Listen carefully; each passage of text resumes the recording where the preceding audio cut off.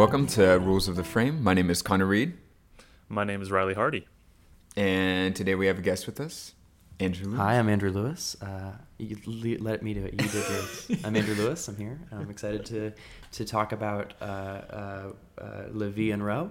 Yeah. I've prepared, and I'm very excited. Crap, I think I watched the wrong movie. Yeah. Dang it. You did. Yeah. Why does this always happen? Gotcha. No. Kong of King. I'm excited for Kong of King. Yeah. Kong of King. So, Andrew and I have worked together on True Detective before. That's how we...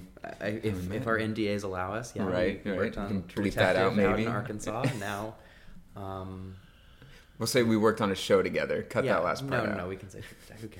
Who cares? We worked on True Detective together, and that is the first collaboration of ours, and it went well. I don't have a joke there.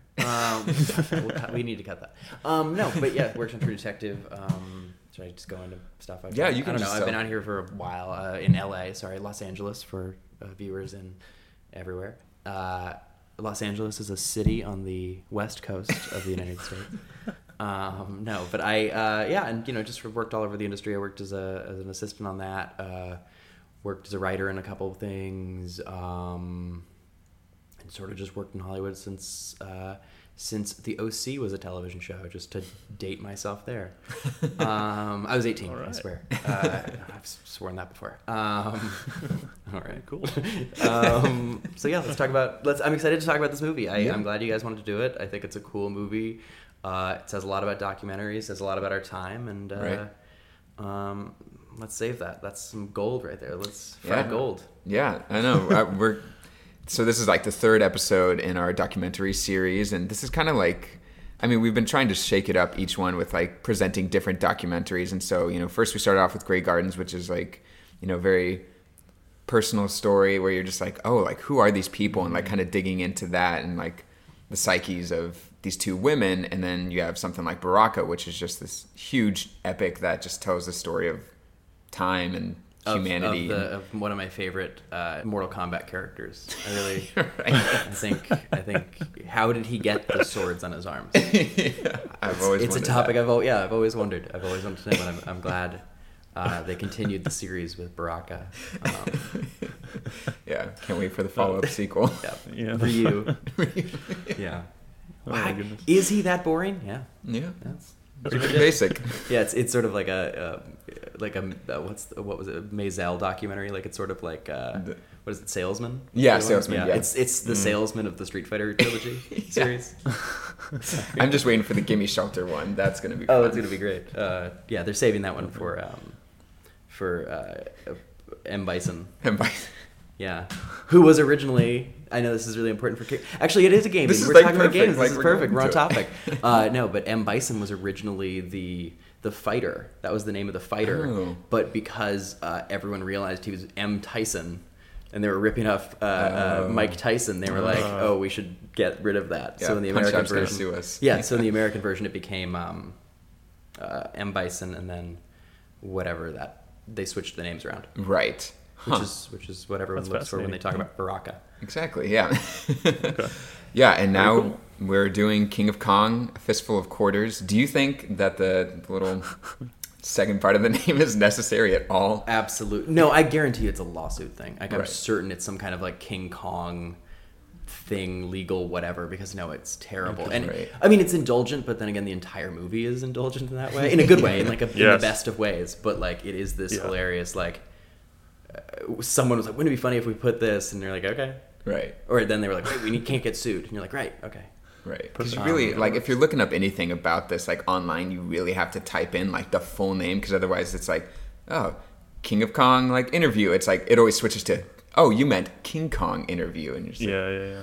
There was a competing documentary about the creator of Donkey Kong, and it was actually, no, I haven't. I almost believed you for a second. Which also Donkey King. That was a Donkey typo. Right. And that actually, Donkey was not a typo. It wasn't Monkey King. People say that. Right. But the donkey, it was some, in the translation, It's like stupid or This is video game trivia. 90s video, 80s and 90s video game trivia with Andrew. hopefully we're knocking out some of the questions that Riley has for us Yeah. at the end right now. So far, no. So, okay. Sorry, Yeah. unfortunately. Well, Riley, do you want to get into the summary of this film? I do. But first, Andrew, so Kong of King, is that where you watch King of Kong in reverse? Is that what that is? Yeah, it actually, it tells it's sort of like the Memento, and you Right. actually discover at the very beginning that Billy, he did beat Billy Exactly. years earlier, Right. and then now Okay. has to go back to it, and it's Right. And I then you love hear it. like all the subliminal messages that Steve Wiebe has been putting in the entire time whenever you hear all of his words backwards. right. Brian Koo is dead. Brian. Yeah. That's the- no, Brian Koo is still retired, and he works at the. I'm ruining your question. Sorry for Lillian. Sorry, but Brian Koo is currently retired and still works at an arcade near his house. Oh my Like he gosh. ritired at like 30 as like a billionaire. Yeah, what was his Jeez. career? That's what I'm curious I think he was a about. banker. Like I Right. think it was some kind of Okay. banking technology or. But yeah, he like retired at 30 and does to pass the time now works at an arcade, and he like set the record. This was so weird, but he set the record for like the longest time someone's worked. Like he had like right. a I 90 heard hour about week that. or something, and he tried to sell that paycheck on eBay, and like not a single person bid on it. Right. It's like Yeah, it was like 116 hours or something like that, right? Yeah, Like yeah. Something crazy. it's like dude, you retired. That would have been a video good games. trivia question, but I did not find that in my research. Unfortunately. I have my own trivia questions at the end. Yeah. It's about your trivia though, so we have to hear what your trivia is. Before I- Okay, excited for that. This is the most punchy episode. I'm sorry. Okay, I'm excited. Perfect. So I'm excited. I haven't seen this movie, so I'm excited to hear what it's about before we talk about it. Right. Okay, yeah, let's just summarize it in a few sentences here. Not much of a plot. There's definitely a plot. Right. It's an interesting story. I might argue it's So- actually the plottiest of docs I've like really just it very not to jump. I'm excited for the summary. I'm excited. Yeah.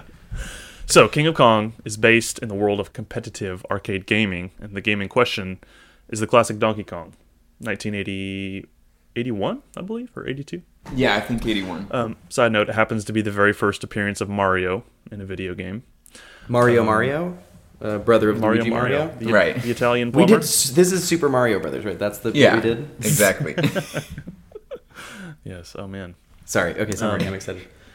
Yeah, and we focus on Billy Mitchell, who he actually achieved the world record score of 874,300, which wasn't beaten for almost 20 years. So he held the record for a long time. But the majority of the documentary focuses on the latest challenger, a guy named Steve Wiebe, who's a math teacher from Washington. And he travels to Fun Spot, a video arcade in New Hampshire, to challenge Billy Mitchell to a little friendly competition for the title of Donkey Kong champion. But Billy Mitchell proves pretty quickly to be kind of this mysterious guy who continuously refuses to show up to these live challenges and is kind of just this, I don't know, at least in this documentary, kind of comes off arrogant a little bit. So he doesn't show up, but instead of showing up, he mails a VHS tape of himself scoring a higher score than Steve Wiebe had just scored a few hours ago, right before that tape was delivered. And 9 Ain't months that later, convenient? 9 months later, Guinness World Records publishes the Twin Galaxies records, including Mitchell's latest score, and he hosts a tournament in Mitchell's hometown of Hollywood, Florida, which, again, Wiebe challenges Mitchell to a public competition, but once again, Mitchell declines to show up.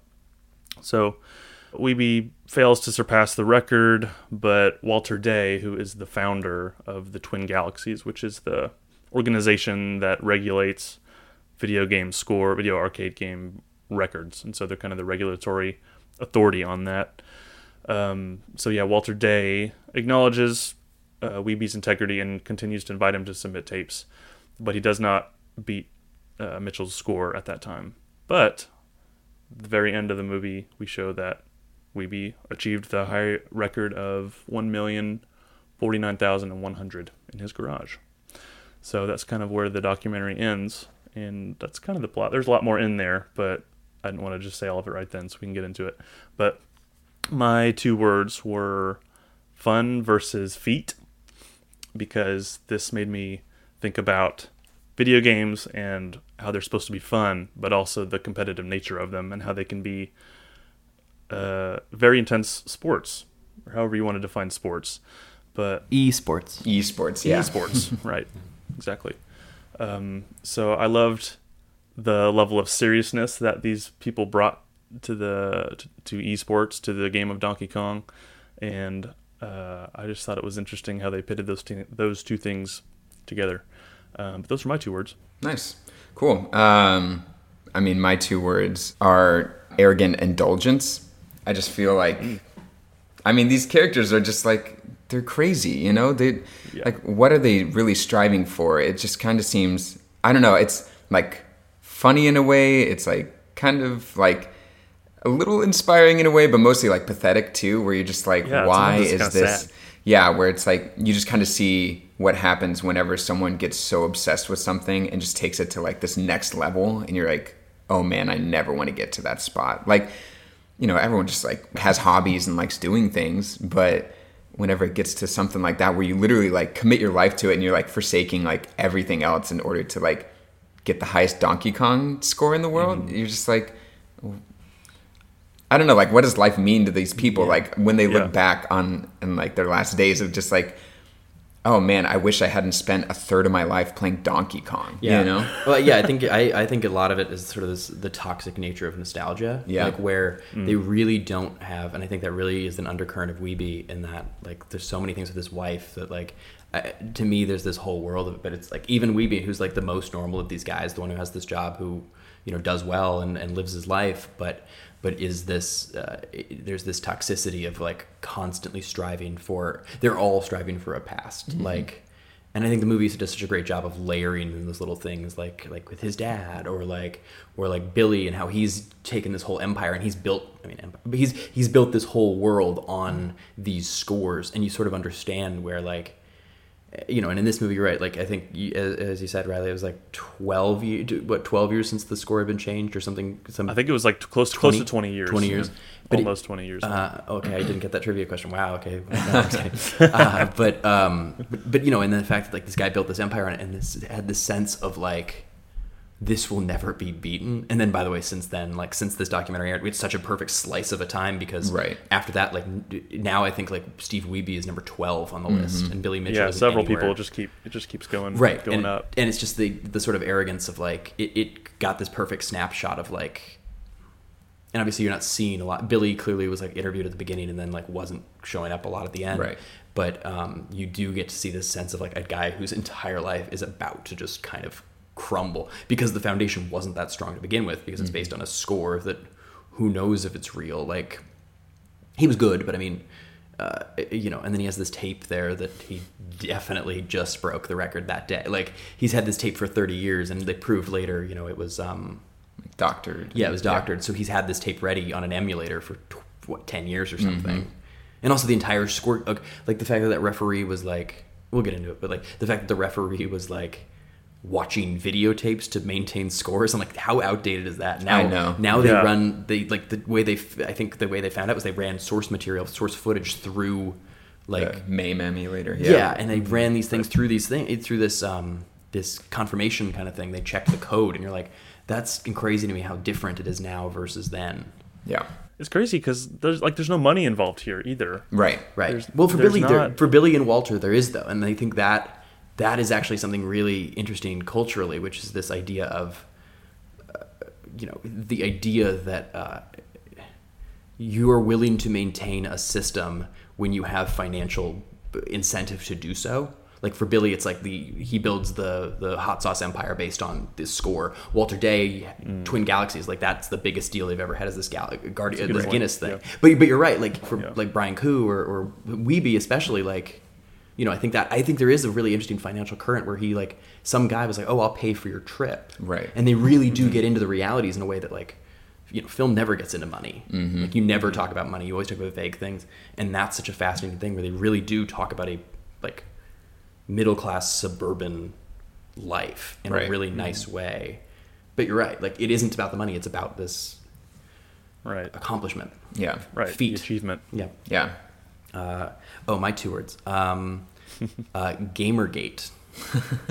Because it's like the first. I mean, we can get into that stuff, but like it really does feel like there's, you know, the whole Gamergate thing we're about to get doxxed, but it feels like there's a very straight line between these two kind of like when a subculture is all these 6 people. Like Weeby, what's interesting, he's this guy who's a total outsider, right? And all of these guys have all been there every year, like they've known each other for 20, 30 years, and then this outsider comes in. I mean, yeah, he's still a white straight male, but at the same time, like there is this sense of like, oh, outsiders? No. Like, and it shows that it's not just internet culture. It's not the prevalence of technology. What technology is doing is revealing, like making these things more clear, more bared out, because that's how these people act. Like they are, if they had the anonymity of a message board, just imagine. I mean, the fact that like, yeah, what's that thing late in the movie where he's like, Steve Weeby is here.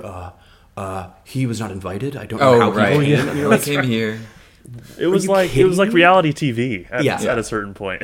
Oh yeah, I mean, there's so many amazing shots that you're just like, wow, how did Gordon and his team get this this footage? But like, there's that shot where like he's whispering on the phone, going like, Steve Weeby is here, and Weeby's literally sitting behind him, and he's nice about it. He's super nice about it. And it really kind of shows, you really do get a snapshot of this guy's whole life. Right.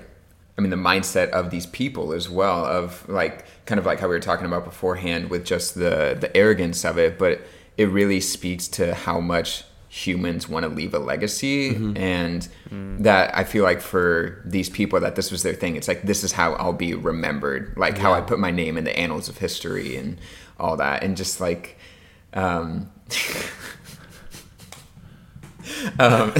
of history. Continue.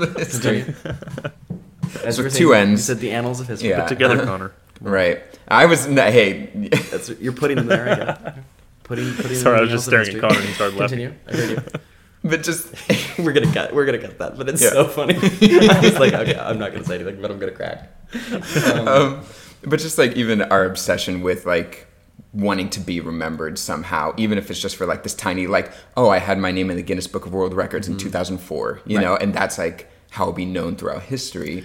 But the Time magazine, like they definitely they're the only like maintaining subscriber to Time magazine. Like they definitely still have that issue, and they were all in it. I think there was something where it's like he actually held the record for both games, but the other guy was claiming to be or something. And it was this really weird like funny that like they're thinking about, it's like no one else, like even Time magazine knew that and didn't care. They're like, yeah, we need 12 people for 12 games. Right. I don't care what like and like even like fast forwarding to now, where even though Weeby isn't the head of it anymore, he's still like has like the record for like first person to get like past 1 million on like Donkey Kong, and he's like, I'm fine with that. Like I don't need to do it competitively anymore.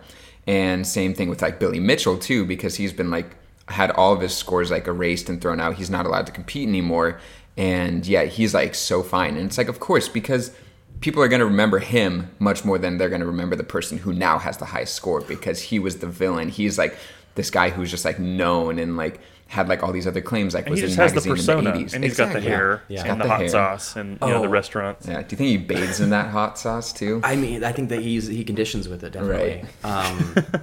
I thought it was so funny because the whole time I'm watching him, I'm like, he looks like Peter Dinklage. Like he looks like Peter Dinklage. And then I remembered like in Pixels, Peter Dinklage plays a character that is very much like Billy Mitchell. And you know, I mean, that's so funny because that movie, I for some reason I always thought, I don't think Seth Gordon actually, he didn't direct it, but I think he was attached for a long time. But it's funny because that movie, like, it has so many, like, I think Steve Weeby shows up in it. I think really. Like Dinklage is playing Billy Mitchell. Like it is really funny to watch. Just sort of like how you take that kind of element and then build this bigger movie with it. Right. It's just interesting. It's such a funny thing. I don't know. The whole. I mean, that's kind of what documentaries are, right? It's like it really isn't necessarily about. It's a world. Like there's two different types of documentaries. There's ones where it's like, oh, this is about a moment in time and an event, and this is sort of that. And they construct that in a really nice way. But it really is a snapshot into a world. Right. And seeing how this world reacts to change, like how this guy comes in, and yeah, I just think it's so strange that like it really was a turning point. You're right, none of them have that anymore, but for one moment in time we saw how terribly they act like as people. Like we see like the worst of humanity come out. Right. And I mean, the fact that the climax of the movie, spoiler, is like is the fact that like Billy Mitchell is ignoring. He's like, yeah, I don't want to associate with some people, and you're like, Yeah. what is wrong with you? How old are you? Yeah. And your wife is just like, yeah, I don't know. No, Yeah. and I mean, and the fact that it's like, oh no, I've never seen him play. I've never seen him compete. And you're like, Right. he probably hasn't played in 20 years. Mm-hmm. He probably got the score and he was like, I'm good. I'm gonna go build my. I don't know what Hot he does all Sauce day. Empire. Yeah.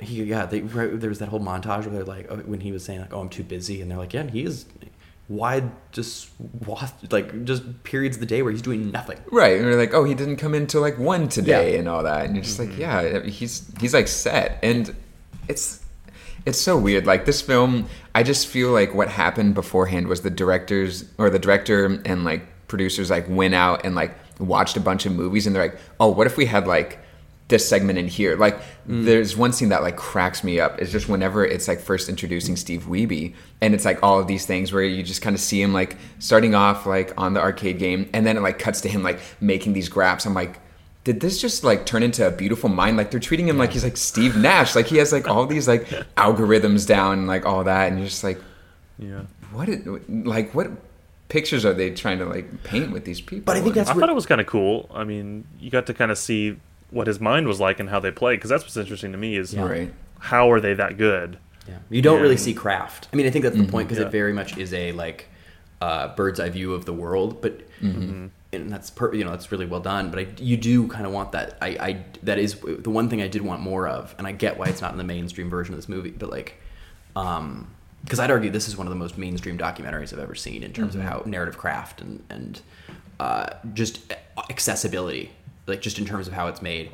But there isn't a lot of the like, why are they better? Right. Like Brian Koo, who they mock him because it's like, oh, he's like, oh, always, he never had his million. I think that's that's his end. The kill screen thing was like what he was wanting or something. Yeah, right? yeah. His Animal House moment. Right.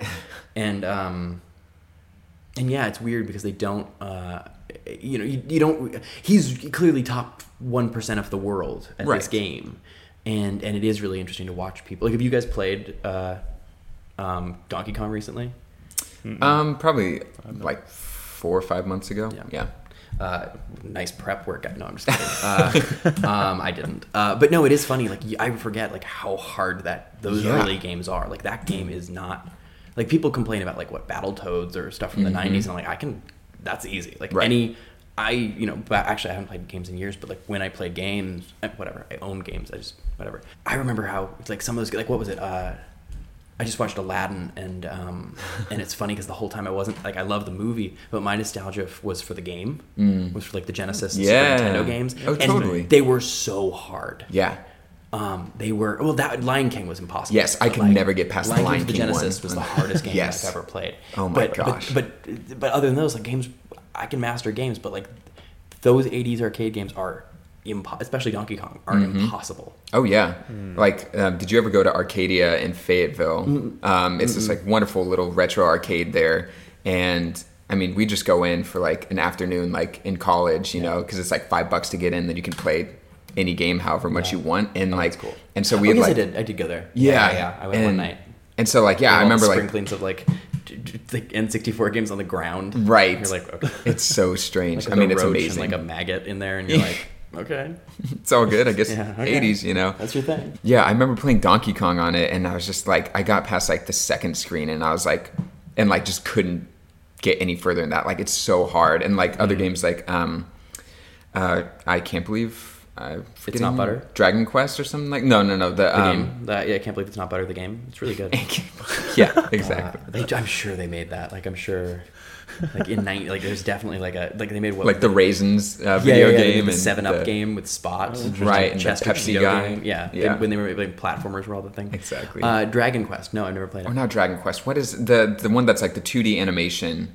Riley, we've talked about it on this before. The Dragon's Don Bluth- Lair? Dragon's Lair. That's the Okay. one. Yeah. Where it's Where- just left or right. Yeah, where like my buddy and I, we just like, we sat there for probably like 2 hours trying to beat that game, and it is like impossible. It is so hard to play. But like, I feel like nowadays, it is much more based on story, which is like video games are much more based on story, which is great. right. But there's also this level of easiness that has been like accumulated to it that was not there at all, like in the 80s, where you're just like Right. thrown into it. in Well, I the also middle don't think of there's the any levels anymore. Like that was the, Right. the replayability back in the day Yeah. was in you'd never beat the game. You'd play it a million times over because you'd never get further than level 2. game. Right. But like, because there are only so many games you can replay 1,000 times, like the Simpsons arcade game. Yes. But, I played. Or X-Men. I beat that game. Or X-Men. I beat both of those games like 9 times, and I've spent what $30 a game or something. You know what I mean? Like how many quarters are you spending? Yeah. Like, but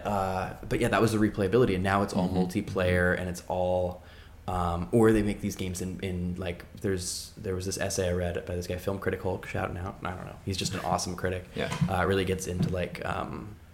Anyway, he did an interview or a review of Red Dead Redemption 2. Yeah. And it sort of talked about how these games are now, the whole point is to be 90 hours or 100 hours, and like at a certain point though, you're not having fun with it. Right. Like a game like Portal or something, you can beat in 2 hours, but you can play over and over and over, and like, and that's where that is. It's like, oh, it's the replayability, but I mean that's also the standard of like, oh, hey, how do you make your game really replayable? And you're like, oh, make it amazing. Right. Make it look It's funny beautiful. 'cause it doesn't- like, yeah. Oh, that's it? Just Yeah. make it amazing? Okay. Exactly. Oh, just make it otherworldly good? Okay, got it. Great. Right. Easy. Donkey Kong doesn't seem like a game that would have that replayability because it's kind of the same thing every time. It's not super diverse. At least that was my impression of it, because it's kind of the same thing every time. And so it's crazy to think how they can dump hours and hours and hours into it and not get turned into zombies. I mean, Right. it is definitely more diverse than this movie in that it has both a man and a woman featured. Sorry, that's cheap shot. You got the older lady Doris. who was playing, Doris. Oh, yeah. The Cubert. Yeah. Hubert, who died right after, like it says, Right, It says, like- Right. arrested or dedicated. What's the to. object of Cubert?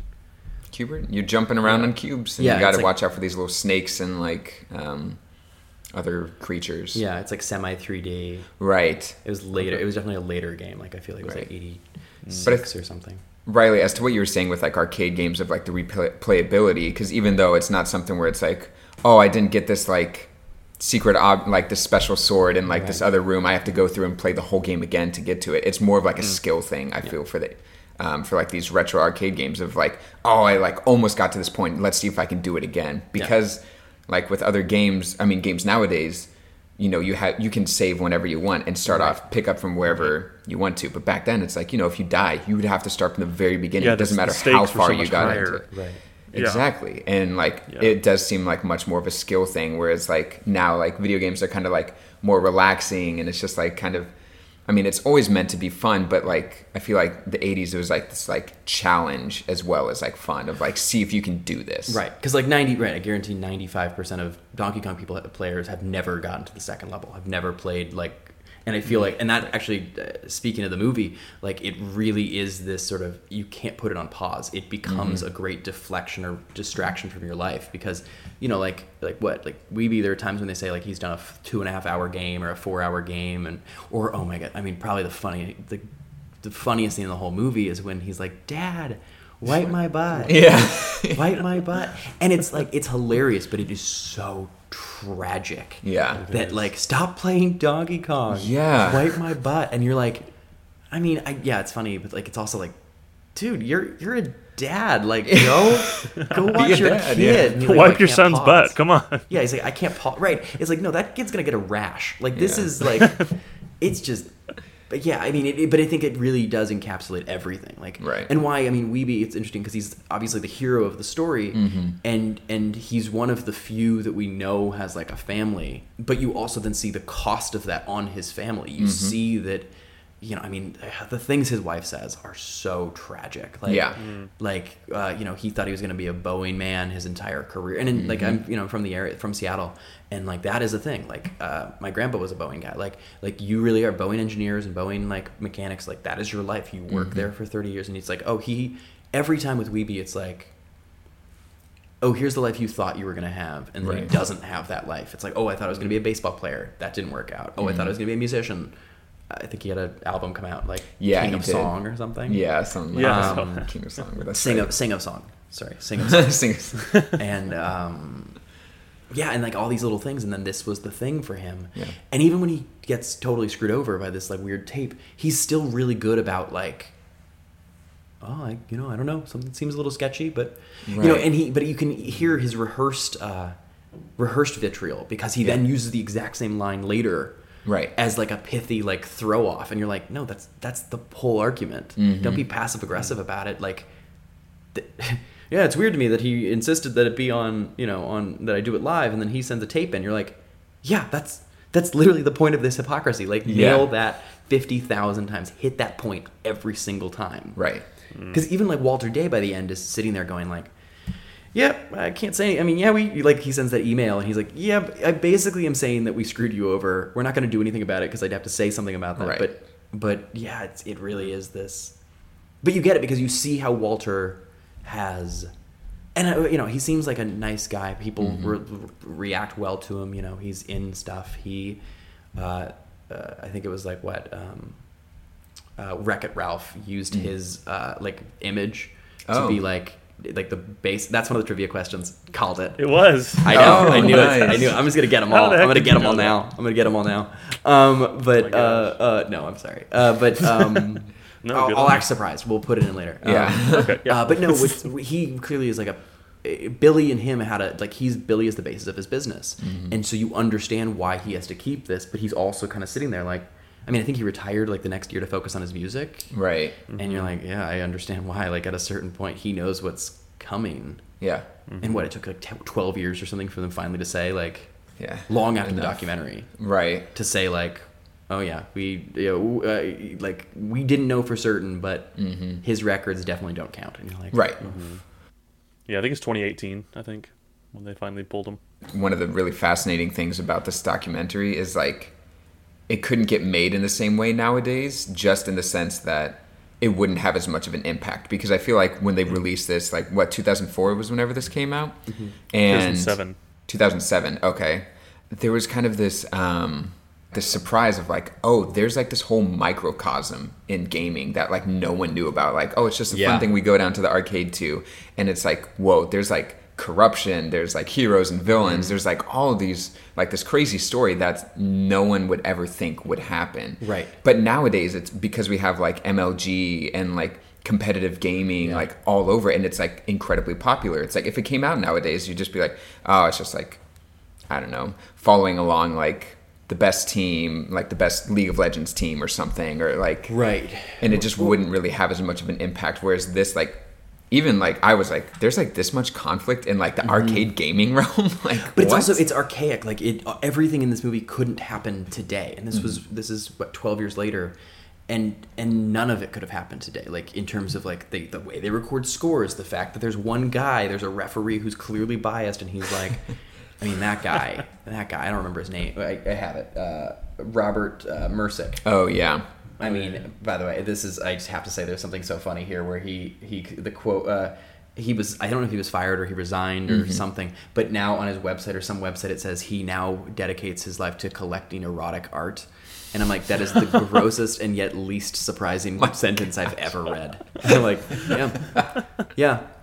That guy definitely. That's exactly That's what him, that, yeah. I actually am surprised he did anything before that. Like it's sort of like it's like when you hear Michael Jordan played baseball and you're like, what? Or like Russell Wilson played baseball too. I mean, Right. but yeah, that notion of like, how did he do anything else before that? That's his calling. Right. His calling is very clearly top down, like role he was meant to play. It's like it's Al Pacino in The Godfather. It's the Right. role he was born to play. Exactly. Erotic art collector. Amateur erotic art collector. But no, it is interesting. I think there's even a quote in there where he said, I have to say, I think there's a conspiracy here. And you're like, yeah. What? And he's like, yeah, but I mean the other way. With Mr. Awesome, who is such Oh my a gosh, creep. Mr. Oh, Awesome. yeah. Oh, what was the That's thing? an interesting. Force women to like or whatever, like Yeah. gross, and you're like, It whoa, was this guy's one of the heroes. Okay. Disgusting. Yeah, he is so weird. And even just like I watched like a couple interviews with him afterwards, and I was like, this dude is messed up. Like something. Yeah. But it's of an era. It's Like- like this videotape guy. He's like on video. He's like selling videotapes on how to date, and you're like, what world is like, because the movie Exactly, feels 10 years more dated than it is, not the movie itself, but in terms of the world that content, it's the world yeah. it's depicting, because I mean, yeah, actually that's the other thing, is like it was 82 to 2017, so it was 25 years.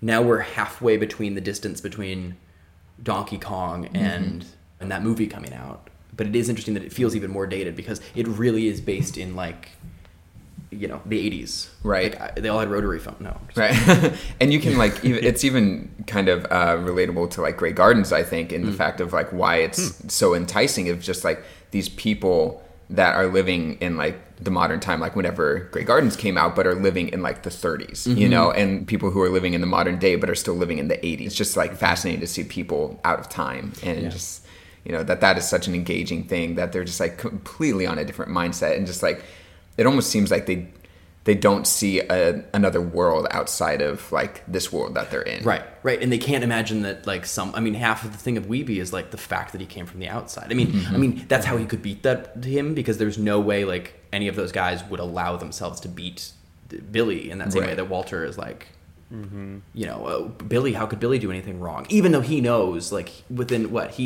there's that incredible little moment where he's like, you know, we didn't look at that carefully because you said you didn't want to put the record in, but okay, you want to put the record in now, okay. Yeah, it was like 10 minutes after they watched it or something. Yeah, right? and then like 7 minutes later, it says on the bottom or something, and it's like, oh, let's go put that score into Twin Galaxies, and you're like, yeah, it's so wow. fast. So people like Billy and others were part of like they themselves were the ones who kind of officiated and reviewed some of those scores, and so sometimes Billy would be in the position to review someone else's score that's competing against his.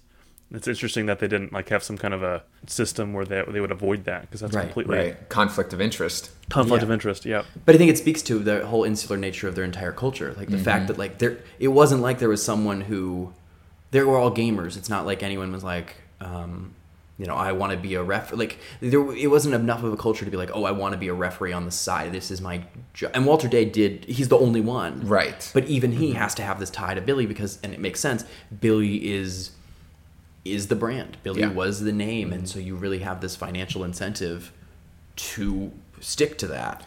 Yeah. Which obviously becomes, but nowadays there's no way that would happen. There would be, it wouldn't just be Twin Galaxies either. There'd be 19 sites that are doing it. There are maybe too much information, but it's like that. And I feel like the hard thing too about just recording scores and just all of this stuff is like, these are the people who I feel like are also like the kind of like more paranoid conspiracy theorists, ones who are like super deep into this. They're like, oh, there's no way that they can get up there. Like that score is impossible. So we have to go all this digging. And like, it's just like, well, what is like the truth then to these people? Like when they show up at his house. Oh my gosh. What is that? Yeah. That is insane. That is crazy. But also I don't know. I mean, I think this documentary does such an amazing job of like being such a streamlined narrative in that way.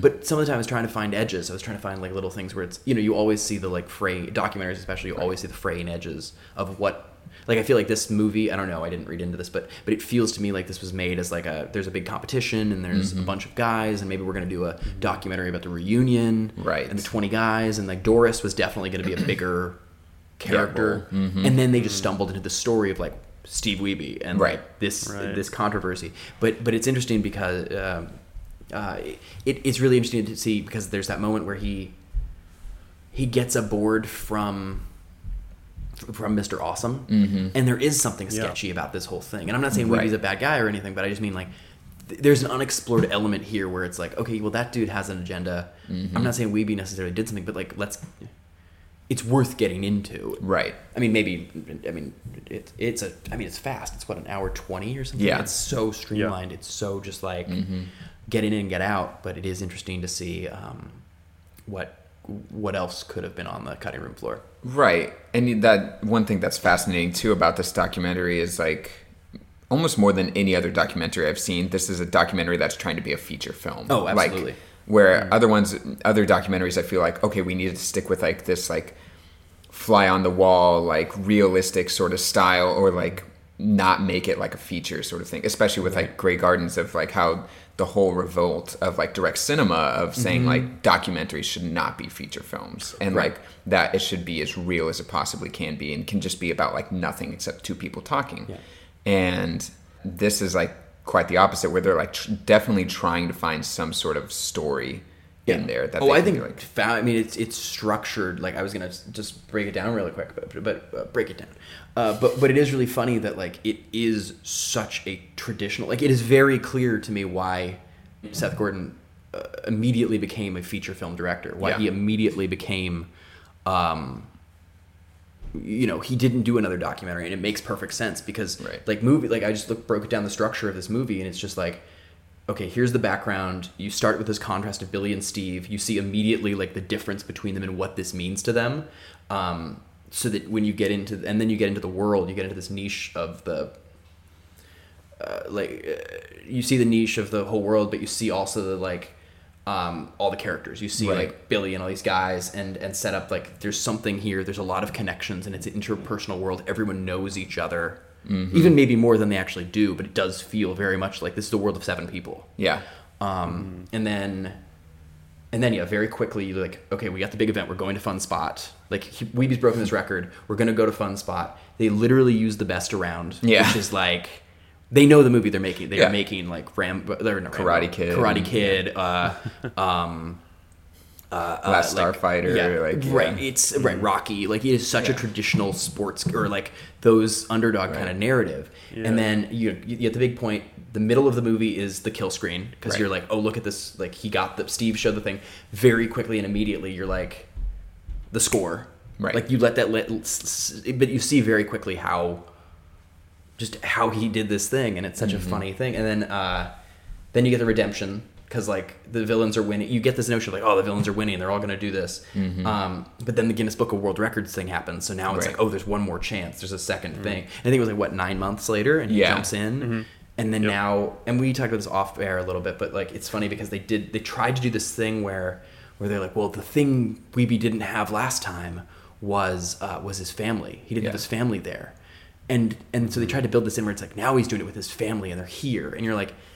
It doesn't work all that well because it gets into like the thing they did deal with, but like didn't dig into deeply, which is like his family life. Right. I mean, they do a really good job of it. But I think his daughter says, "I never knew the Guinness Book of World Records was so important.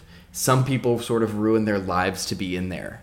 Right. Yeah, and you're just like, that is incredible. Like the fact that they got this little girl to say that is so insightful. Unbelievable. Yeah, and then he doesn't beat the record, or achieve or doesn't have the face off, but like the anticlimax works for it because it's built into this the second thing, which is like, but it unveiled this deeper corruption in the whole thing. It shows you like Rocky doesn't need to win. Mm-hmm.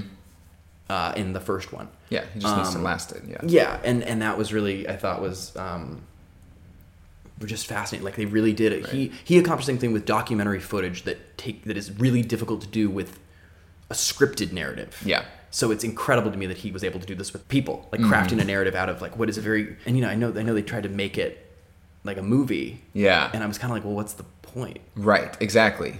And a Broadway musical too, right? Like, which I did watch. I actually went to a musical really? A couple years ago. It's pretty funny. Really, what was that like? Well, I didn't see it as a It was like a black box theater. It was really small. It was like LA Comedy Fest or something, and or play. There's a festival they do. I don't remember the name of it, but it was really funny to watch because it really just highlighted again like it actually worked. It didn't work as nearly as well because. It's a subsection it's a subculture of a subculture of a subculture. Right. You kind of have to know that narrative to go in. You don't, but you're not going to see the King of Con musical if you haven't watched the documentary or understand what it is. And it was interesting because you really just realize like you don't need actors. You don't need whatever Owen Wilson and probably Peter Dinklage to play Billy. You don't need that. You can do it. It's right there. Exactly. It's all right there, and I think it just speaks to like, it's the most accessible documentary I've ever seen. Right. In so many ways, like it's just a fun story. It's happy. It's even despite all that. Right. And Riley, like, I mean, how do you see it as like comparative to other documentaries that we've watched, or like even just kind of like fitting into the series? Well, what stood out to me most about it was just the way that it felt, because like I said earlier, it kind of felt like reality TV to me, in some, especially like with the phone call to Billy, and like they got a shot of Billy sitting on his couch, talking on the phone, and it just felt very much like, I don't know, something out of The Apprentice or something, you know. It's like it just felt very real to me, and the way that they shot it. But I think it almost felt like the characters were caricatures, sort of, and it almost felt like Walter Day is kind of he's just a character. And maybe that's just because he always dresses in the referee outfit, and he has the mustache from the 80s, but then I think he has a beard now. Transcendental meditation. And Yeah, it's just like, who is this guy, When he was playing the guitar, I was going to tell Connor, it's so funny. Oh, yeah. Because when he was playing the guitar in front of this barn out in the woods, like, that actually looked like this barn we used in True Detective to, like, have the cops, like, out in the middle of the woods, like, beating a guy. Like that was the whole point. He was like, that was their way of, like, taking him out of the woods. And I was like, that looks like that barn. This is his murder barn. Yeah, it is. Like, this is... that's the documentary. It's actually a secret documentary about his murder spree. It's the night and day of Walter Day. Right. And that's what they didn't tell you. They flattened the characters a little bit. They didn't talk about how he's a serial murderer. I thought that they played to their character. They just seemed like they were playing characters almost. Man, Steve Wiebe just seems like the nicest guy. Like, he's kind of a do you think he looks like Robert Murray at all? That was the thought that I had. He totally does. He totally does. It's a shout out to our youth group leader from high school. But is it Steve Wiebe? It is Steve Wiebe. He that's his 9th job. Yeah, his 5 jobs. He moved to Arkansas after this. And... That's right. Yeah, he's still teaching. Like, I showed Connor this, but like there was like 6 months ago on Reddit, someone posted, speaking of toxic communities, he was we are getting doxxed. I'm sorry, like this is gonna be the most doxxed podcast. We're gonna get swatted. But it was fascinating he's still teaching, and there was someone who was like, I don't know who he is, but he said Reddit would like me, and posted this picture of him still teaching, and it like got like huge upvotes. But also was like, then now I think about Wiebe, like, it is this kind of thing where he's like, yeah, the internet will love me, and you're like, oh, buddy. Yeah. Bleak. It's like the woman who created the design for Jar Jar Binks. If you've ever seen the interview of that, whenever they're like asking her about it, and she's like, "Yeah, we know a lot of people didn't really like him, but the kids liked him, and that's what really matters, right?" Is that like it's like the millennials thing where like, oh, millennials is if they're like not 30 years old, like oh, the kids really liked it. Like, you mean, so they were kids when they were 10 when that movie came out, so now they're 30. Yeah. Like, yeah, they're 30, right? They're like, yeah, they're all 29, 30s. It's like, oh yeah, you want to interview them now about Jar Jar Binks? Exactly. Yeah. This is such a digression, but I have to say, like, it is so funny because clearly Seth Gordon should go make big box comedies. Like, it's so perfect for his humor in terms of like tying things together. But there's this one line where, and I just watched this documentary, Frat House, I think it's called, and it's Todd Phillips's. It was like banned. It was supposed to air on HBO, and then they were like, "Well, you faked a lot of the footage." They claimed he faked a lot of the footage.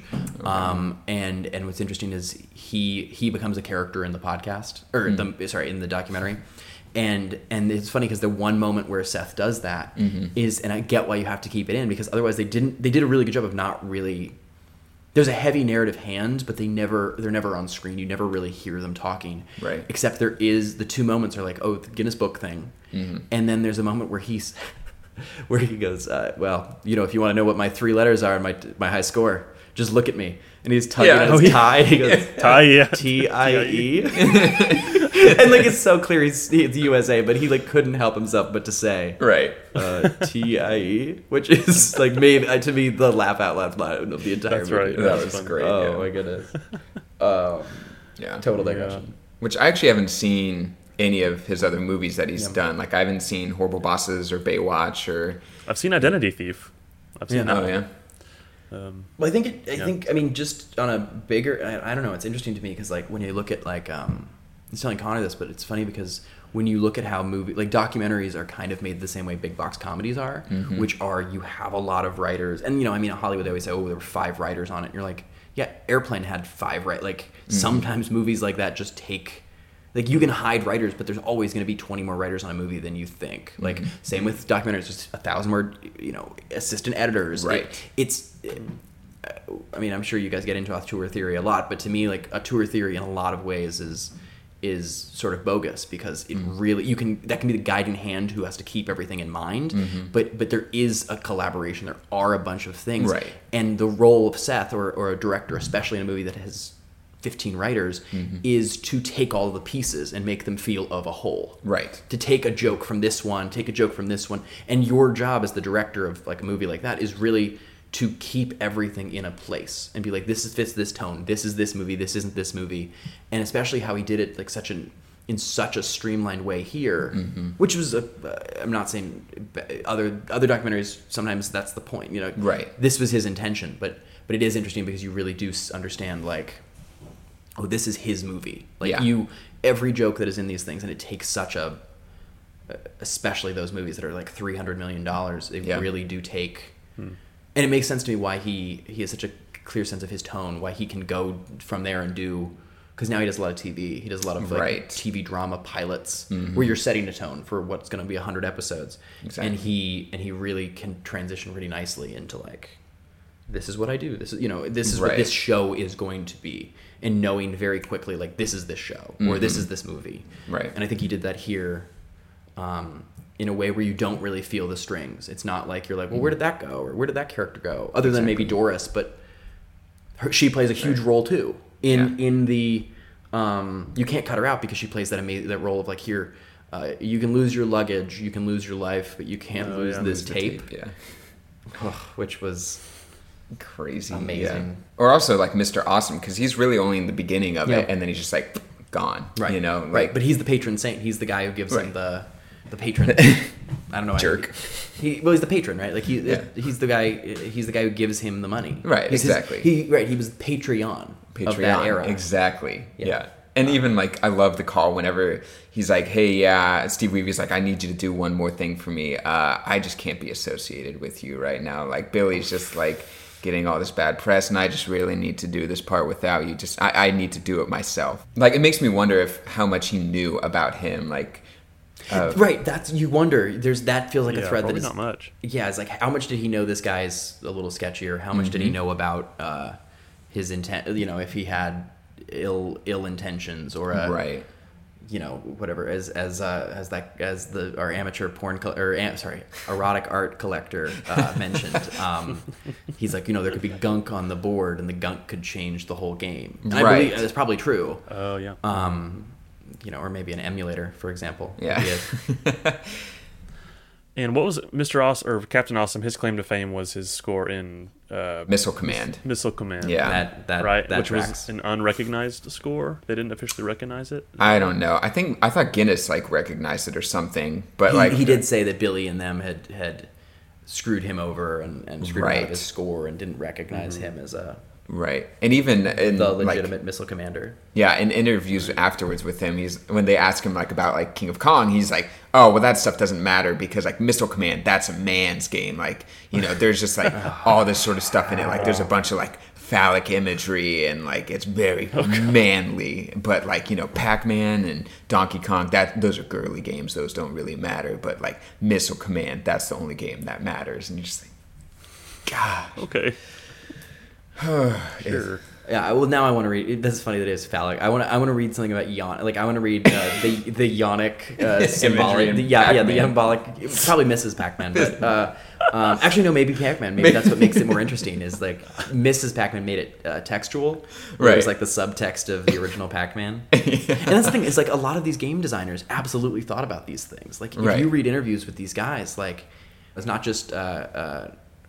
Kojima, is that the guy? Hideo Kojima. Yeah, it's not just him who does these things. Like people who are creating like Mrs. Pac-Man were like, well, you know, it's actually Right. a subversion of the narrative. You're like, I actually believe them. Right. And it's like interesting to see like other parts of like arcade games, because I feel like this was like a big foray into sex sells, like imagery of like selling video games, of like having stuff like Gauntlet, where the box of it, there's like all these like scantily clad women, and like guys are like, yeah, I want to play that, you know? And you just like look at it and it's like 8-bit, you know, like, you know, that's, but just like how much of that kind of like bleeds over into some of the culture of like, you know, Mr. Awesome, of just like this hedonistic jerk who's just like so obsessed with like, oh yeah, you know, like arcade games are manly and that's what it takes to prove you're a man. And just like this weird kind of. But he's right, and that's kind of the point. That is what it takes. Yeah, it is what it takes. You have to get the highest score in Donkey Kong, otherwise To be you're not a the man. king of Kong. Right. No, Donkey Kong. No. Or not Donkey Missile Kong. I mean, it Command. has to be Sorry, Missile Command.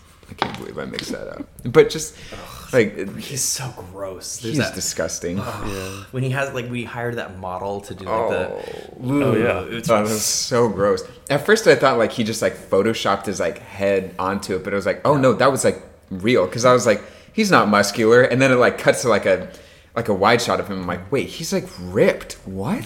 He kind of looks like the Rob Liefeld like Captain America art. Oh, Where have yeah. you ever seen this? Where it's just like one big muscle and he's got this like enormous chest that like would be a glandular issue. Like it's not real, and that's what this guy looks like. He looks like bad Rob Liefeld art. Right. Well, I feel like him and Billy Mitchell both are real life entities of Tom Cruise's character in Magnolia. I totally see that. Yeah, Yeah. Like Billy Mitchell kind of has like a bit more of like the Well, he tame was persona. that definitely. I mean, Mr. Awesome absolutely Oh, was that. Like completely. It's like the respect that I mean. Yeah. like same There's the thing whole- with like if you want to get some righteous poon or whatever that line is, and you're just like, this is so disgusting. Like this. Yeah. Man, I've never seen Magnolia actually. Oh. So what's his? Oh, He's so the- he's just it's very much horrible. like that. It's like the what was that? Neil. He's, like, Strauss- hosting Neil this Strauss, seminar. Was that the guy's name? The what? The guy who did the game or the player's game or something like Oh. whatever. There was that really gross like you nag women to like get them Yeah. to like you, and this guy's very much of that. So Tom Cruise's character is very much that like Yeah, like master your woman, Yeah. like this very disgusting approach to, and like with like these hired women, he's like, if you do these 5 steps, any woman will fall in love with you, and like it's it's horrible. But yeah, I mean what's the movie where Tom Cruise plays Tropic Thunder? Oh my gosh, He plays like he really could. the producer. Because Tom Les Cruise, Grossman? he's one of those guys who actually is like secretly really funny. Like Yeah. he's a really funny actor, and I think that would be like him as Billy Mitchell would be like Amazing. yeah, like that. Actually, now that I think about it, like that's the version I want to see of this movie. Is like, Right. You do it with him. I mean, I honestly at this point it feels. I don't think it's true a lot. Like a lot of movies get made like 20 years down the line, like Sonic the Hedgehog, but. Or even 21 years down the line now, Right. but this does feel outdated. Like Right. it doesn't feel like you can make it now. It doesn't. Yeah. It really does feel like bygone, and that's okay because that's the point of the documentary is to show this world. But Right. yeah, if they were gonna make it, it really does feel like you want like I don't know, like Tom Cruise. I could even or like Rob Corddry or something like that, But yeah, just for you, Andrew, just how do you think like this whole process of like documentary and like even and this isn't something we haven't really digressed into much, Riley, but of how for documentaries the editors almost become like the writers of it, the editors and like the directors, Yeah. Oh, absolutely. I mean, I think that, and I think actually a lot of the time editors do, like, we talked about this a little bit, but like how one of the assistant editors was this guy, Clay Tweel, who has since gone on to become a huge documentarian himself. He did this documentary called Finders Keepers, which is hilarious if you guys haven't seen it. It's like about the custody battle of a guy's prosthetic leg after it's like left in a grill at a yard sale. Right. It's so funny. And then he did another documentary called Gleason, which is about New Orleans Saints player who had ALS. Right. And which shows you his range. But that's actually another thing. The first documentary he did was this about magic, about like a teenage magic camp, and it very much follows the same sort of tradition of how to structure this kind of movie, and that's much more of a tournament based. But no, I think absolutely the editor, the director, especially in documentaries, is that's the whole thing. You're just grabbing whatever thousands of hours of I feel footage. like when it's a documentary, the lines just really get pretty blurred, and it's just kind of you're the filmmaker, right? If you're doing all of the things, and so I feel like it's a blurred line. It ceases to be hard.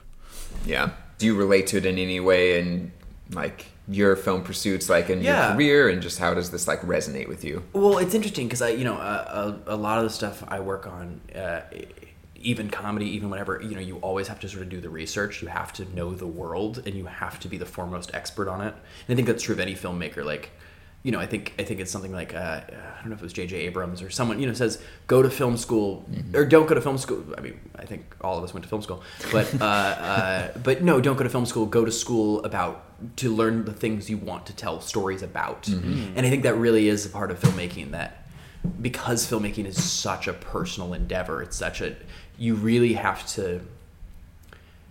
You can't fake it. Right. You have to know your world better than anyone, and you do the research and you do those things. And for me, like, there's a project I'm working on right now that is you know, everything was documented on TV. Everything has been there. I have hundreds of hours of footage, and it really is a question of, like, I don't even consider the draft of the script to be the work. I think it's like, no, I put it all down on paper. I have one narrative that I've constructed, put it all down on paper, and what I'm going to do from there is just cull, you know, very much like how an editor in this, like I'm sure they had a narrative. You always have a narrative in mind, and I think that's really kind of the toughest part of I don't know, I've never made a documentary, but it feels like the toughest part is knowing the story you're telling and keeping that in your head.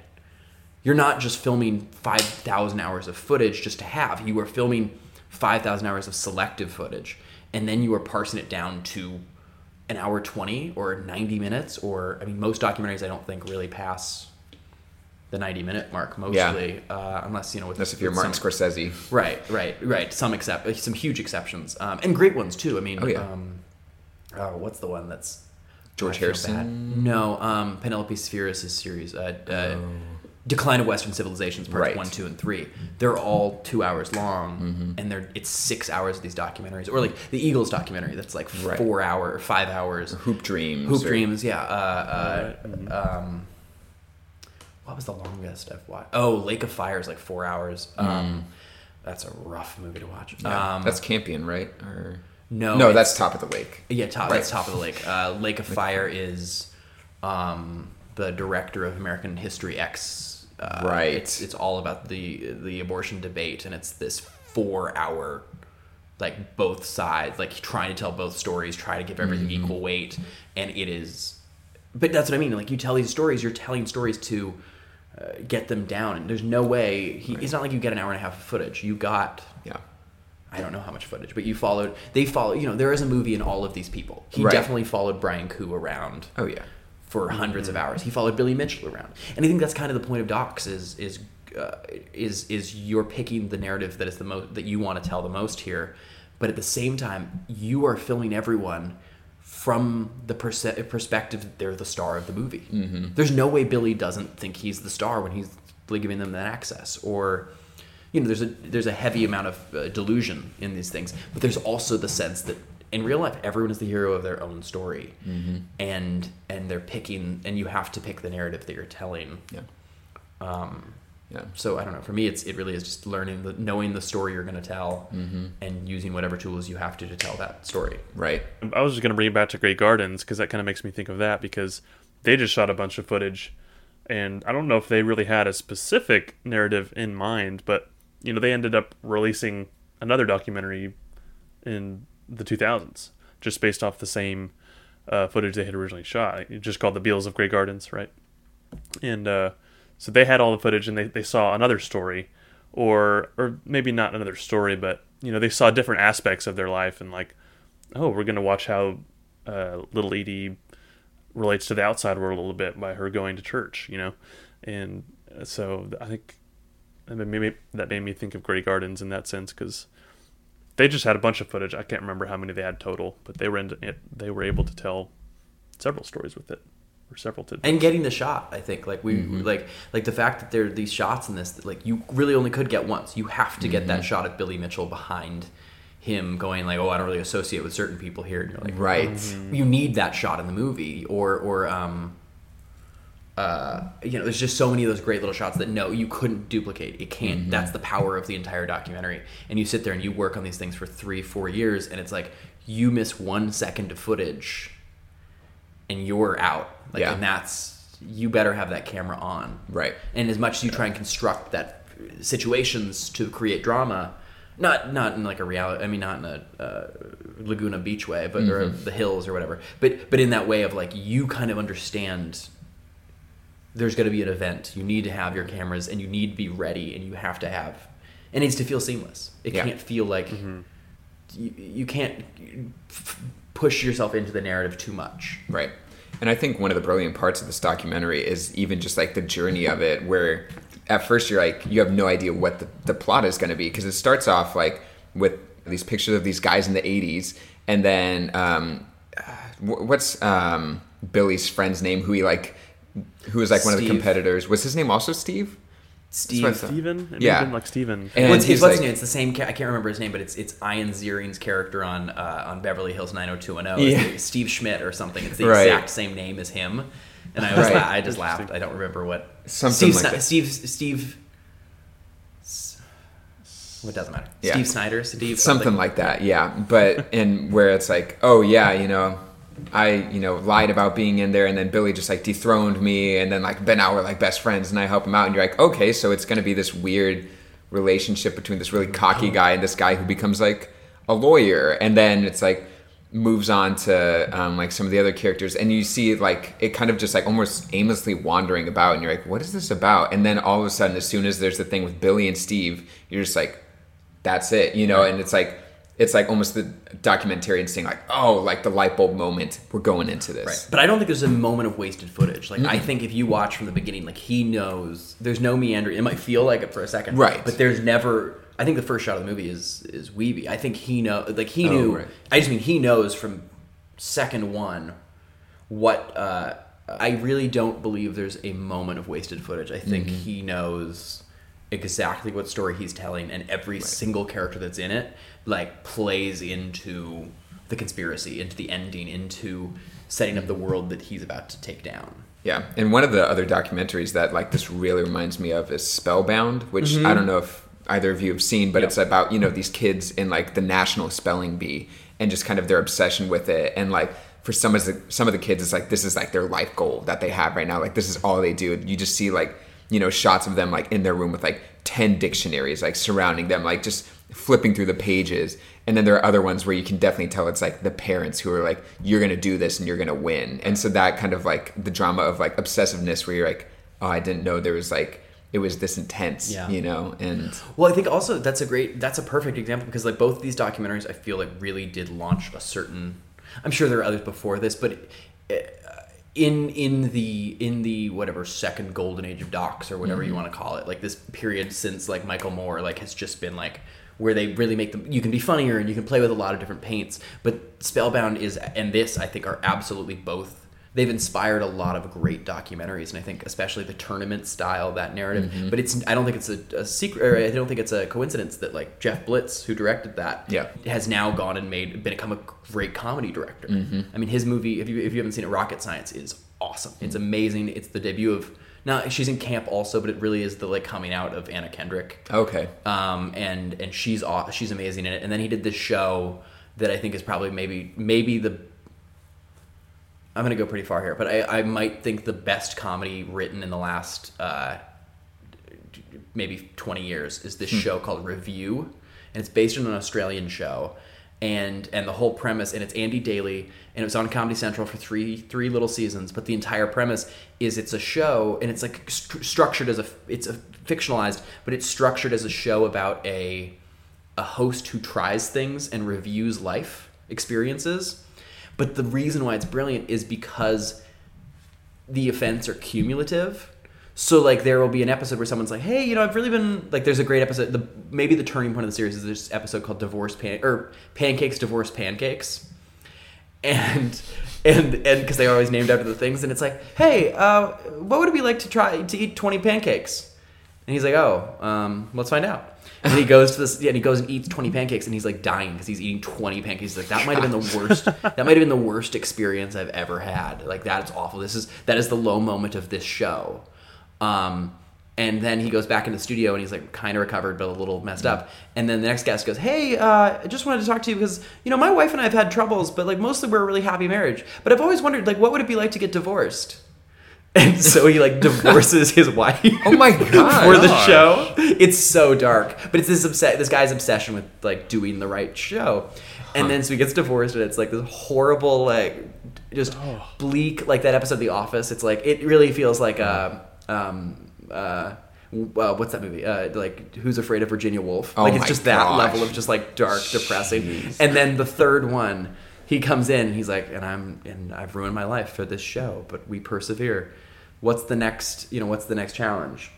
Hey, just wondering, what would it be like to eat 30 pancakes? And the end of the episode, he does it, and he goes, and I give eating 30 pancakes 5 stars because because I am truly dead inside, and this is the proof that nothing can faze me. And it's this like horribly bleak, dark show, but it's all about the human condition in this really dark way. But like it shows you Jeff Blitz and like Seth Gordon. It is about the study of the human condition, and like they know how to find these specificities and comedic moments within total darkness to be like. And that's total digression, but I think it speaks to like the control of these filmmakers and their ability to balance tone, because they're like, listen, I gotta write this thing, I gotta write down a script where I construct it. Great, that's way easier than shooting 5 million hours of footage and hoping I got the 4 seconds you need to tell the whole story. Right. Right. Well, even kind of digging into like the story of it, like just kind of want to break down like the controversy surrounding this film as well. Like Riley, I don't know if you've read into that at all, but just like, I mean, lots of accusations from people saying like they totally like fabricated like some of the statistics. Like one of the things I heard was that way before Steve Wiebe's score came in, like Billy Mitchell wasn't even the top. Like he didn't even have the high score. There was another guy who had like the highest score at the time, and so Billy Mitchell wasn't even at the top, and so like that they kind of just like pressed in and like accentuated like Billy's like arrogance or like some of the actions that he did, or like, I mean, Billy is Billy. Like I know I can see why someone like Billy would be like, oh, that's nothing like who I am, and you're like, right, okay, but it is like TIE, right? no, USA. So good. Yeah, I did wonder how much of it was falsified or skewed. Definitely. But yeah, I did know that someone else had the record. I think it was maybe in 1999 or something, or close to 2000 when someone else broke it. But that was a question on my mind, was how different were they? But they portrayed it. They made it seem like Billy really did not care about Steve at all. I think it was one of the last shots when that other guy, Steven, whatever guy, the one that became friends with Billy, he was complimenting Steve and just his character, and then the interviewer asked Billy, it's like, so what do you think about that? And he's like, I'm not close enough to the situation, I don't know. I'm like, oh my gosh. He's like, oh yeah, does Steve seem like a nice guy or something like that? And like, something and like the other that. Steve was like, yeah, oh definitely, like he seems like he's really honest and really true. And yeah, I was like, come on. So yeah, part of me wonders like how much of that was that really true, or like maybe they presented that incorrectly. I don't know, but it seems like he's pretty arrogant and a terrible person. Or even just like the structure of the film, does it seem, because there are definite parts that I feel like are a little bit like accentuated, or like where they, definitely mash some stuff up, which like all documentaries do, of just like to try to, cut like a little line out, or like it as long as it's telling. I mean, I don't know if this is always true, but it feels true. But it's the idea of, as long as it, honestly, if it feels like the true story, if it simplifies this idea, and I don't mean you need to. There is obviously an importance to telling, to getting it right in a documentary, and something that purports to be real, document the footage, but also at the same time, like it needs to be emotionally true, right? Mostly, like I think that's the most important thing for this kind of story. If it's a bigger story, if it's an expose, maybe. But yeah, the other guy having the record doesn't change the inherent corruption. Or what Steve Wiebe was facing. But this is something that we've kind of been talking about with each of our documentaries in like the series of, how much should we hold like the documentarians to tell the truth and to not be skewed? Because like, I mean, it's a very difficult question whenever you're addressing like a Michael Moore film, because that is very much from like his point of view. Like he's like, I'm just going to tell it the way I want to tell it, and like for lesser known documentarians who are making stuff, I feel like most people, whenever they watch a documentary, say like, okay, that's true because it's right there and because it's recorded. But, like, should we really always accept that a documentary has, like, it's, like, all true? Because, like, there's got to be skewed stuff. No. I mean, it's a really slippery slope, but it is that notion of, like, no one in this day and age, in a world, this is actually a great lesson of this movie, but it's like, in a world that we live in now with the internet, no one should expect one source to ever be, there are a million, the truth always lies somewhere in the middle. Always. And it feels like, especially a story like this, like, if you're watching a documentary to learn about a subject, learn about it, but then use that information to go somewhere else. Right. The great point of documentaries is to give you an insight into a world, but it can't give you the full picture.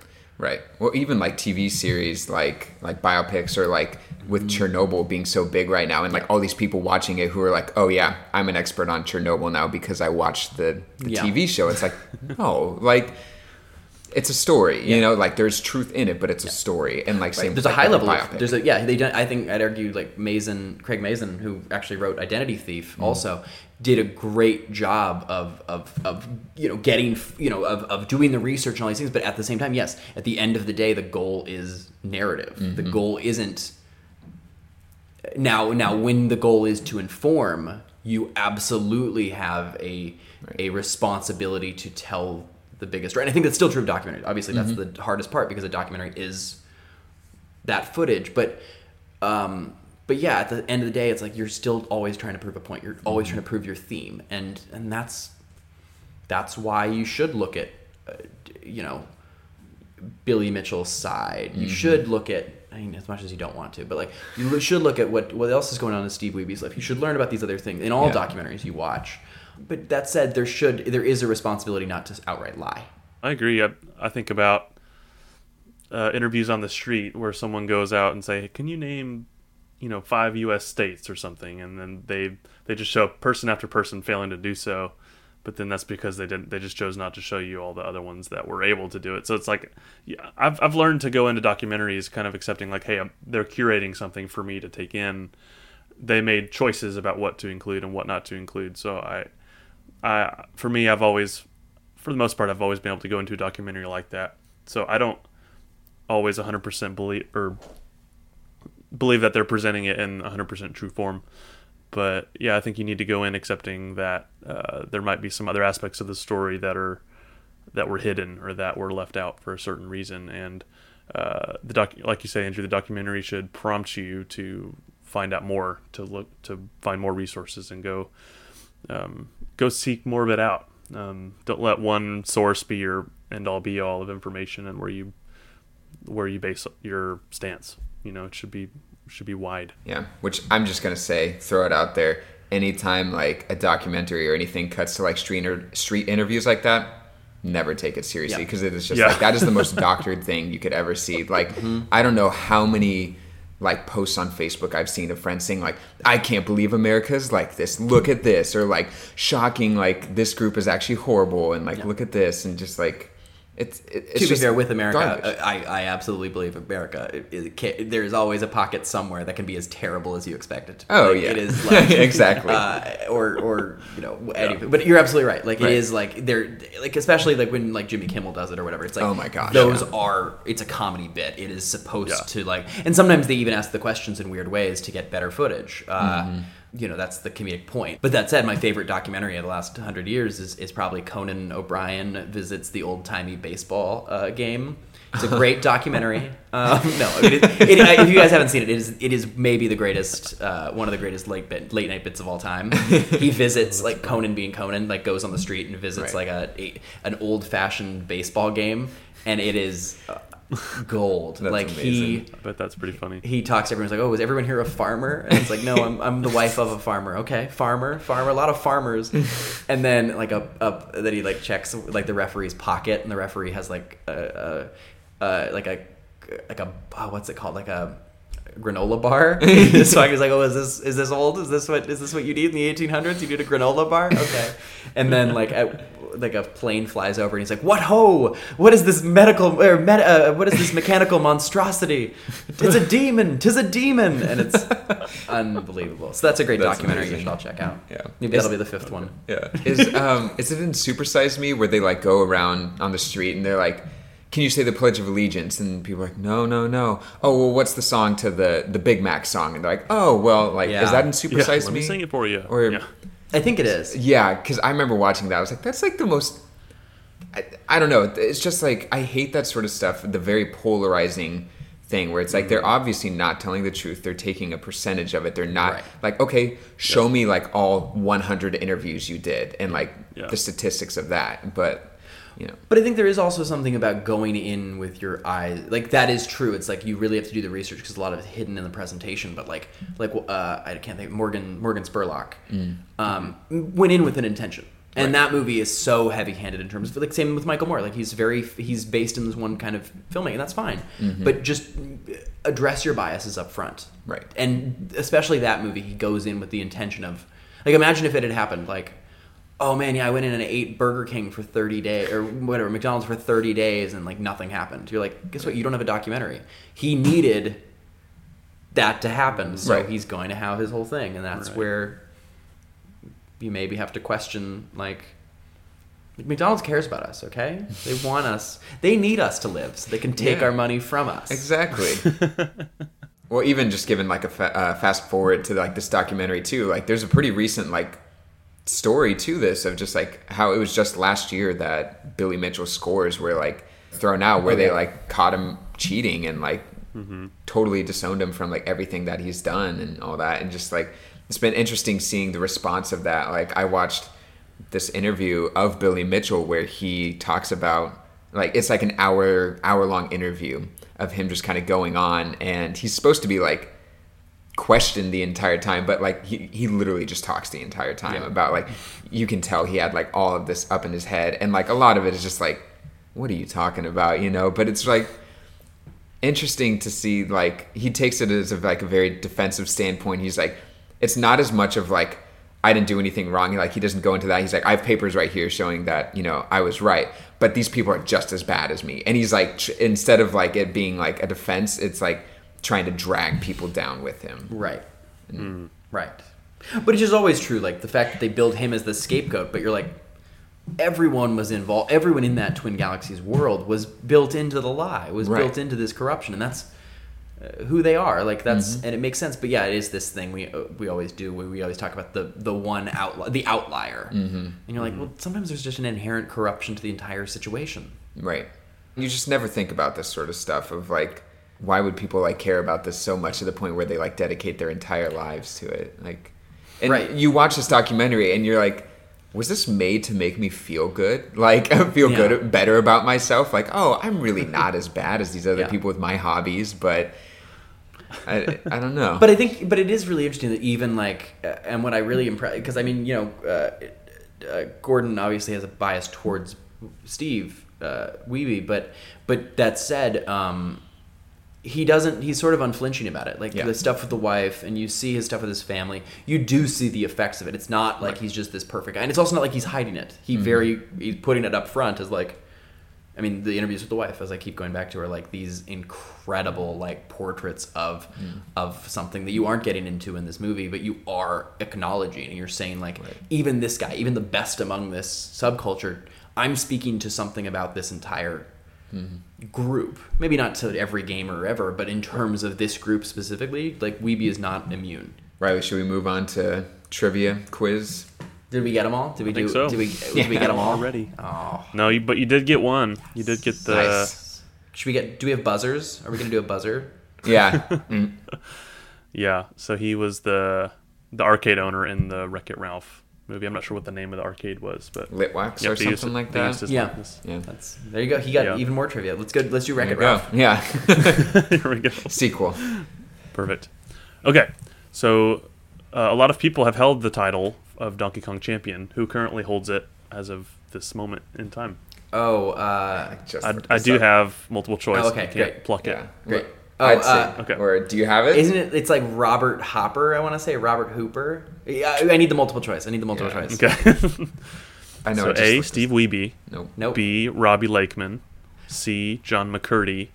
D, Hank Chien. It's B. It is not B. It's not.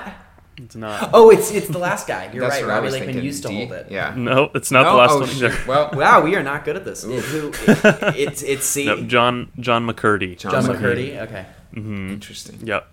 So, and that was only last year, I believe. When he got the, But who the highest currently score. holds the record to Donkey Kong Jr.? Oh, I think that's I'm still kidding. Steve Wiebe. Yeah, that was funny. Yeah. That I like that I little think thing it- where. I Well, think that it was is. something that speaks to whatever a whole new movie is. Like the fact that Right. he also holds Donkey Kong Jr. and you're like, we didn't see that. Right. Yeah. The next one's kind of it's not quite on topic, kind of, but this was the game that Mario was introduced in. Right. Do you know the original name of Mario? Jumpman. Yeah. Incorrect. Oh. And I It's have multiple choice. Okay, you can say Jumpman, or you can say it's like So A, Mr. Video. Mr. Video. B, Jumpman. C, Lorenzo. Or D, Osan. it's Mr. Video. Mr. Jumpman is not correct either. Wait, Mr. Video isn't correct? Or sorry, Mr. Video is not correct either. Where are you getting your Oh. sources? I'm pretty sure that's what it is. Yeah. I can get the think- source later. Yeah, but I don't trivia have it by Billy pulled up Mitchell right over now. here. Yeah. All right. No, I'm just kidding. It's got to be D. That's correct. Yeah, I'm so much better at this than So- you, Connor. So it was.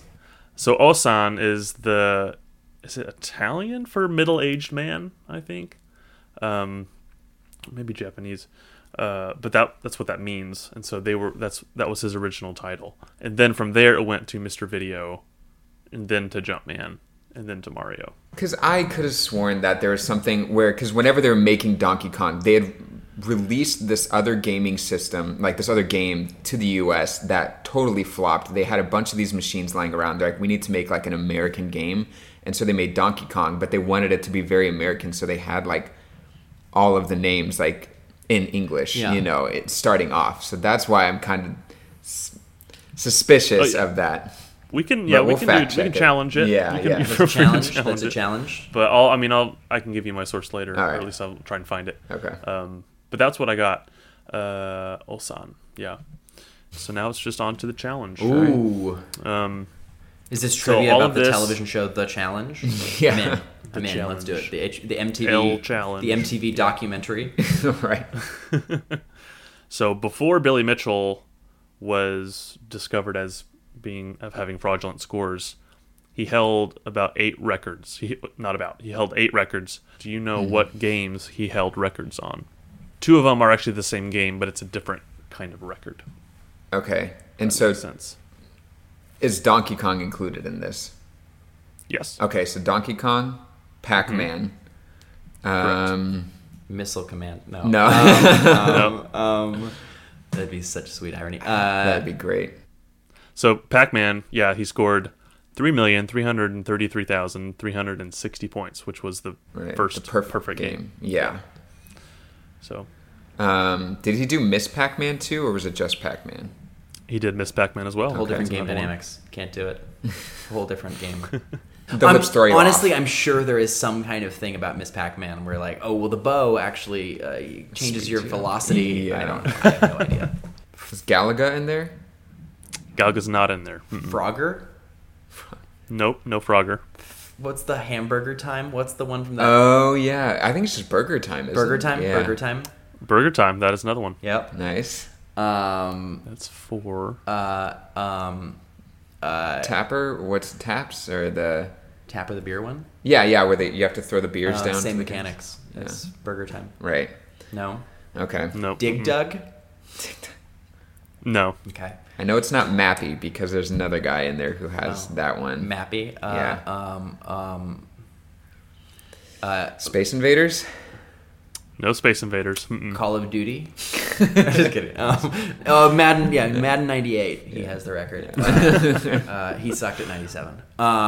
So one of them, I'll just Yeah. go ahead and say this. One of them is one that you've already guessed, but it wasn't for a high score. It was for a different reason. I feel like it was was it Frogger? No, it was No. one of the ones that he did already. not He has Frogger. 2 records in one game. Right. So, what's a game that has differential scores? What were the ones we have guessed so far? So we've guessed Pac-Man, Burger Time, Miss Mrs. Pac-Man, and Donkey Kong. Right. So, So what- probably Burger Time. He has both. What I don't know how Burger Time scored. It's not Burger Okay. Time. Or is it So- one that's already a correct answer? Yes. Okay. Well, I think it's Pac-Man because there's like we had the perfect score and the highest score. So it is Pac-Man, Okay. but it was the fastest perfect game. That's right. Oh, Okay. Cool. Yeah. So other people have gotten perfect score, but he still holds the fastest, which I think is 5 hours 30 minutes. Okay. But he doesn't actually have it. He used to hold it, right? Or does he? Were all scores stripped or just that? I think all of them were stripped. I think Like yeah. Twin I mean, I think Galaxies completely he has descended. no credibility in the gaming world now. Right. I think they stripped all of his scores, Yeah. if I'm correct. Just because of the cheating scandal, right? They Pete Rosed Yeah. him. So that's 5. You got 3 more. Okay. Are they like popular games or like more hidden ones? I mean, as far as the community that they were in, they were popular. They mentioned them in the documentary. Tron? Not Tron. I don't know. I think Steve Wiebe holds the highest score currently. I don't have a fact check on that, but that was a... For one of these? Donkey Kong Jr. Did he hold a record? Yep, that's Okay. it. What I was Donkey Kong wondering, Jr. Okay. Walter Day mentioned this. Oh, he did. He mentioned this game in the documentary. Not Qbert, because that's Doris. Actually, I'm sure that's been beaten too. Right. Was there a baseball one in there? Mm-mm. Joust. Not Joust. It's based on the title is a bug. Oh, Ladybugs. No. Spiders. No, sorry, forget that. He mentioned it. Yeah. He mentioned it early on. Yeah, but he did mention it. He did. Mm-hmm. Centipede. That's right. Yeah. Oh, Very good. Nice. All right, one more. This is one that I had never heard of, and I don't actually think they mentioned it in the documentary. Oh, shoot. So one we're never gonna get. Do you think you can pull it out, Connor, or do you give up? I'm trying to think. I'm going back to like all the arcades I've ever been to, and I'm trying to like remember each one. Galaxia? No, I've not even heard of that. Galaga. Yeah, not Galaga. Solitaire. Sinistar? It's not. It's just a different game. Nope. What? Sinistar. That was a great game. Yeah. Right, because it's all those games. Like those are the ones they play. They don't play anything after like 85. Right. The Periscope game? Because I'm trying to was think of all developed by Sega. the vector Ooh. graphics. Developed by ones. Sega. Sonic and Knuckles. Yeah, Sonic 3D. Sonic 3-2X. 2X. So this DX2 game was the first Adventures, game. though. It was the first game to employ axonometric projection. Oh, of course. The type of it's isometric projection, and the effect simulated 3 dimensions from a third-person viewpoint. It was also the first arcade game to be advertised on television, with a commercial produced by Paramount Pictures for $150,000. Wow, another Paramount Sonic collaboration. There you go. All right, you give up? Yeah. Oh, I'm trying to remember all these ones because I feel like I don't know. I feel like I can see it, and it's not that Periscope one. It's not. I feel like it's a space one. You know, where just give it to us. Okay, it's called Zaxxon. Oh, Never. I wouldn't have guessed Never that. would've Named, guessed I mean, I've played it's it. an isometric shooter arcade game in which the player pilots a ship through heavily defended space fortresses. So you were right there. It was a space game. Kind of like the Star Wars game. Yeah, I got the name from the axonometric projection. So that's kind of where the name came from. But Of course. Right. so yeah, Everyone knows that. Yeah. Duh. so yeah, there you go. Cool. You guys did pretty well. No, 7 that's out of not 8. true. Not true. Not even close. Not even close to true. Teamwork, you got it. I know. I think I'm gonna have to retire from trivia to pursue my true love, which again is collecting erotic art. Yeah, I was about to say that. Hey, you got the Wreck-It Ralph question. Bravo. Yeah. That's true. Oh man. Well. Very cool. Yeah, I think that. I mean, about Wraps like. us up. Yeah, wraps us up. But thanks so much for being on, and Thanks for Yes. having me. Thanks Thank for you, Yeah. Andrew. It was a pleasure. definitely have to have you on again. Yeah. Riley, do you want to tease the next episode, or you want me to tease it, or? I'll tease it. All right. So the next one is probably going to be a strange pick for a lot of people. Yeah. Probably but not a something bunch very of people. close to me and Connor. Our favorite band, Switchfoot, released a documentary called Fading West, and so we will be doing that for our next documentary. And we have a special guest.